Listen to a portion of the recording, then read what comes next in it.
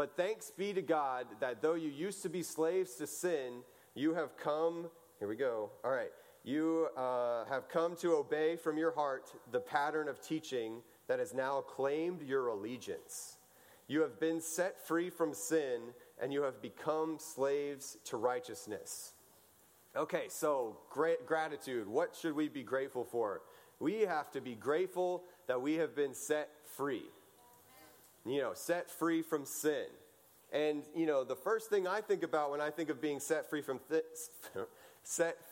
sin is usually not being a slave. But this is what the Bible compares it. He goes from, you have been set free from sin and become slaves to righteousness. So we haven't been set free so that we can do whatever we want. That's what we were doing. That's what we were doing when we were being slaves to sin. But we have been set free from sin so that we can become slaves for righteousness. And so it's not about, whatever you do. It's not about what you do. It's about what you are becoming. It's not cool. Now I've got freedom and I can have a little bit more leeway in what I do. No, it's I've been set free. It cost a price. It cost someone's life for me to be set free. I'm going to pay it back with everything that I got. And I'm now going to not base my own decisions on my own mind, on my own thoughts, my own feelings. I'm going to now base them on how I can be obedient to God. And so that's what it says here. Though you used to be slaves to sin, you have come to obey from your heart the pattern of teaching that has now claimed your allegiance. When we decide to make Jesus Lord, he's Lord. So we are his servant. He is our master. It's not a mutual agreement. It still is John 15 where you're no longer my slaves, but you are my friends. Like, it is a friendship with Jesus. He loves us. He's not a harsh master, but he still is our master. We still have to obey. We still have to fall in line, and everything we do we give it to God. And that is our love for God. Love for God, you are my friends if you do what I command. That's John 15. And so, I think we can easily just say, all right, so I just got to keep doing what I got to do. I have to keep doing the things, and my heart will eventually come around. It's like fake it till you make it, right? Well, I don't see that actually working out so well most of the time. And so I looked at this idea of how to make decisions in your brain. And I'm not a surgeon here, a brain surgeon or a neurological expert here, but these are the parts of the brains and their functions. And you can't really read. No, that's much bigger than it is on that TV. So you can see here on the outside. So I'm going to put on my lab coat here real quick. So on the outside, you've got your frontal lobe and the other lobe, and however to pronounce that. But notice on the outside of the brain, you've got thinking, you've got hearing, you've got touch, sight, coordination. But then there's the inside one, the temporal lobe, that's hearing, learning, and feeling. So the inside of your brain is the stuff that is almost like the feeling stuff, the emotional, the thing that we get irrational thought from, the thing that we have and I could be completely wrong here, but I think it is learning and feelings. But so if it answers the questions of why, the why questions. Why do we do what we do? Why is it like this? Why is life so hard? Why is there evil in the world? It starts to and then when you move out, you start to answer the questions of what is this? How do I do this? And all these different, other, I guess, tactile things. And so to make our actions line up with our words, it has to be from inside. We have to start from the inside. Why we believe what we believe, and allow our actions to flow from that. That's why I say gratitude has to be the center of it. Because if we're truly grateful for what we have, if we're truly grateful for the sacrifice Jesus made, then we'll just do what he says. It will be natural. We'll investigate it. We'll want to know more and more and more. Like, how can I follow what the scriptures say? How can I, what are all of the commands that Jesus has for us? Because it's natural. It's, when I always compare it to if you have a plan to work out, no one's really motivated by scrolling through a plan and being like, wow, that's a great plan. I'm going to do that workout plan. That's great. It's someone else's plan. Someone else was inspired to make that plan. We weren't inspired. We might do it for a couple days, but then eventually we're just like, I'm not feeling it anymore. It didn't really do what I wanted it to do. But if we decide in our heart, no, I need to get in shape. I need to work out, whatever motivations that we have, you will eventually make up the plan that works for you. You will find the things that you can become consistent in. You'll start to enjoy the labor of it. It won't, because you have decided in your heart, this is what I want to do. And so, what does that mean? Should we just wait for our heart to catch up for itself? It's like, I'm not giving us an excuse here to just say, oh, I'm just going to wait for my heart to do whatever. It's like, no. The Bible is pretty clear on this. We can't trust our heart at all.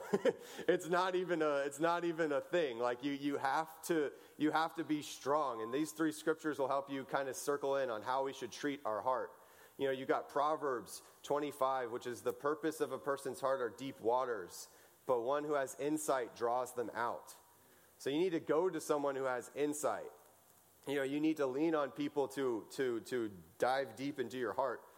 And then you need to think deeply as well. The other one is Jeremiah 17:5. Is the heart is deceitful above all things and beyond cure. Who can understand it? The scripture in Jeremiah continues to go on to say that God is the one who understands it. So we need to go to God to have our hearts scrubbed from our own selves. And then there's Proverbs 4:23. Which should be a memory verse for some of these people, for some people in this room. Is above all else, guard your heart, for everything you do flows from it. But there's also a better translation that says, guard your heart, for it is the wellspring of life. I actually like that one a lot better, because it's the wellspring of life. Everything you do flows from it. It is just the spring. But isn't it the deceitful above all things? It's like, wait, isn't it deceptive? Like, whoa, like how are we supposed to guard something that's so deceptive? And it should be precious to us. Like, okay, what is coming out of our heart should be something that alarms us. It should be something that shows us, oh wow, that's where my motivations are at. I feel this is hard for me, because we have to think about what are the scriptures that we have the hardest time obeying? Because the scriptures that we can easily obey, it's like those took no thought. Those took no exercise. Those took no, deliberation in our mind. But what are the scriptures that we have the hardest time following? Because that's where our heart can be the most deceitful. That's where we can fall into the most ungrateful positions. And, for me, the rules that I have the hardest time, that I view as rules, that I view as restrictions on me, are be completely humble and do nothing out of selfish ambition. So that's Ephesians 4, and that's Philippians 2. And those 2 scriptures to me are just everything in my character that I'm like, man, that's where my heart deceives me over and over and over again. I want to win so bad. Every time I get into a competition, it's how can I win? How can I succeed? How can I not only win, but how can you lose? It's not just a motivation of winning, it's a motivation of you losing as well. And so when it says, do nothing out of selfish ambition, I'm like, I can't compete ever. Because the minute I start competing is the minute my heart starts to deceive me. That, man, you need to look good for other people. Man, people are going to be won over by you because of how badly you want to win. And it's like when you win, dude, they're going to give you the biggest high five and you're just going to look so good. And it's like, that's what that's what you need to go for. And I'm like, yeah, let's do it. Even if it's like a vicarious win, like my team winning in football. I don't know why I take so much joy in that. I didn't do anything. Literally sitting down the entire time. I'm literally doing the opposite of what they're doing. I'm like eating hot dogs or whatever. It's just like, it's so backwards. It's so deceitful, but it consumes me. And then be completely humble, not mostly humble, be completely humble. When there's an opportunity for you to take credit, be completely humble. Don't take the credit. And that kills me. I want people to know that I was the one that succeeded. That competitive drive in me. I want the standing ovation. I want the people to say, you did great. You did a great job. We can depend on you. You're the best. And those things sound great. And if and if people want to tell me that, great. But I can't let that go to my head. And so when I hear those things, I have to say, no, it wasn't me. I appreciate that. It was God. Thank you so much for what you say. I can't be like, yeah, give me more. I've got to be on stage more so I can get all that more. It's like, no, be completely humble. My heart easily deceives me on this stuff. And so what is it for you guys? I'm not Antoine, so you don't have to raise your hand on this one. That would be an interesting sermon. But what is it for you guys? What are those scriptures that you're just like, gosh, that's rough. Man, I don't want to do that. And yes, I mean, obviously there's some sin in our lives that have attached it, that have bound us tight, that we can get easily entangled to. And yes, the direct command to repent from sin, yeah, that's a command that we have all of us have a hard time following. But like, what is it? What are the things like this one that are the commands that we easily just, man, that's rough. I don't like that. That's so uncomfortable.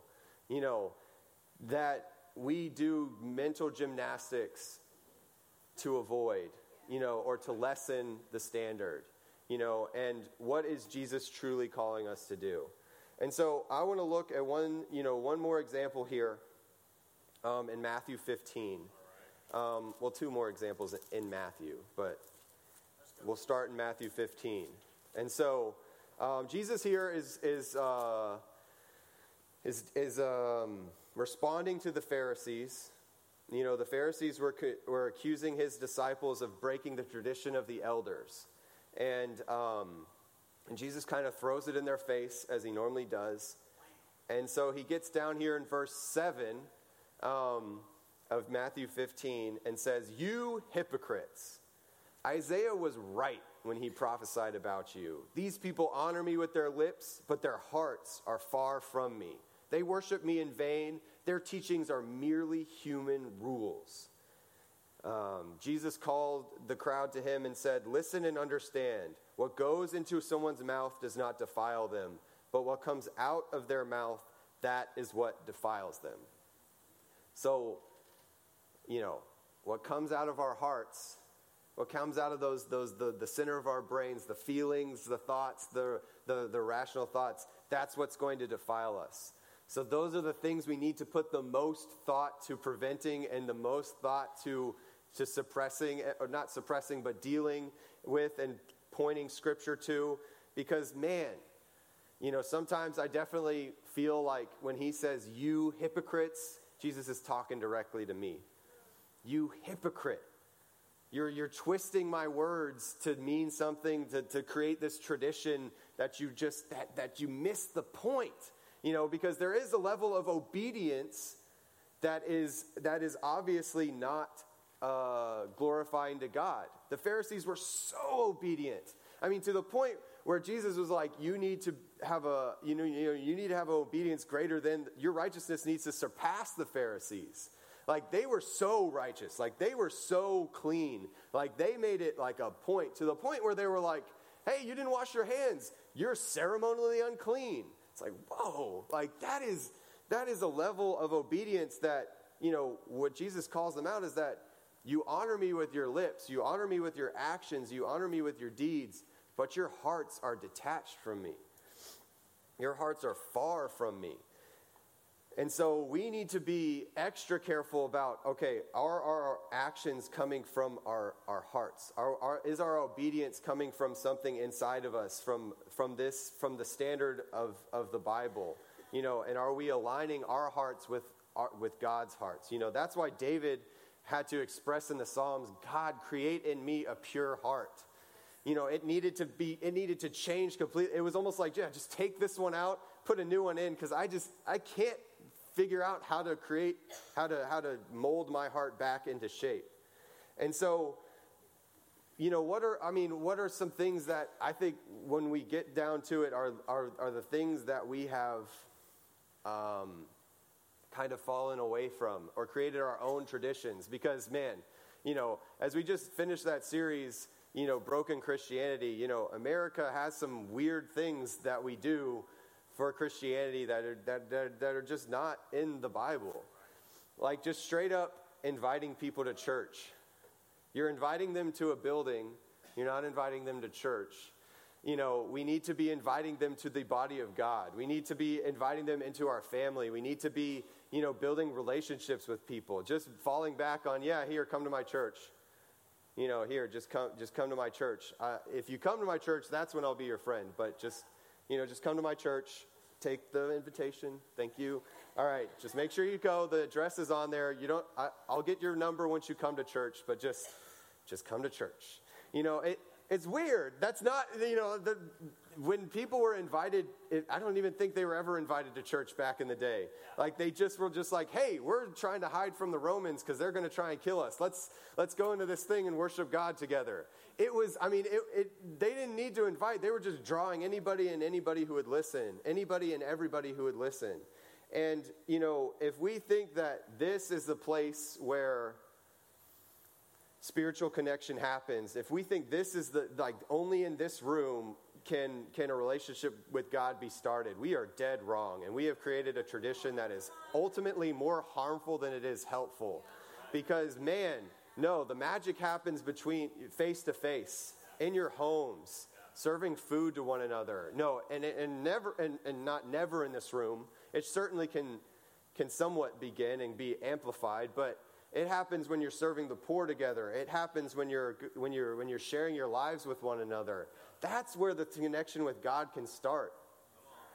Because the way we love one another is the way that they'll know we're God's disciples. And our actions, this is just words. I'm just telling you words right now.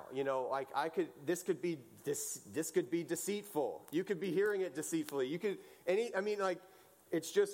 It's just words. We need to go out and live this for other people to be impacted. And so that would be one of the things that I think about is that, no, it's not about this room. This room is just a room. When this room is filled with the Holy Spirit, that's when it becomes special. But that doesn't have to be confined to this room. It could be a Starbucks. It could be your house. It could be, your basement, where there's like a couch with a little, with a torn up cushion or whatever. It could be wherever you want it to be. The special thing is sharing your life with one another. And the tradition of church, it can be a detriment to what we're trying to do. And so, what are some other things, and I'll throw this one in there as well, is communion is supposed to be a part of the worship service. It's supposed to be a part of a meal. Like whenever communion was taken, even the Last Supper or whatever, it was part of a meal. It was part of people sharing lives with one another. And it was a grateful moment, because they remembered back, oh my gosh, remember when Jesus did this with us? It was so special. We didn't understand it at the time, but now we do. And so, I think, getting back to saying, okay, when we're together, we're going to remember Jesus. Not just wait for Sunday morning to remember Jesus. Not just waiting till we get that little tiny piece of cracker and the barely grape juice. It's just like, it is important. The Bible emphasizes taking communion as a part of worshiping God. I'm not saying communion, the way we do communion is wrong. But there is a better way. There is a more, you can do this on your own with the people that you are bringing into your life and show that, no, this is the way I show gratitude to God, not just on Sunday, but every day of the week. They broke bread together. They broke bread together every day in Acts. I mean, it was just something that they did together.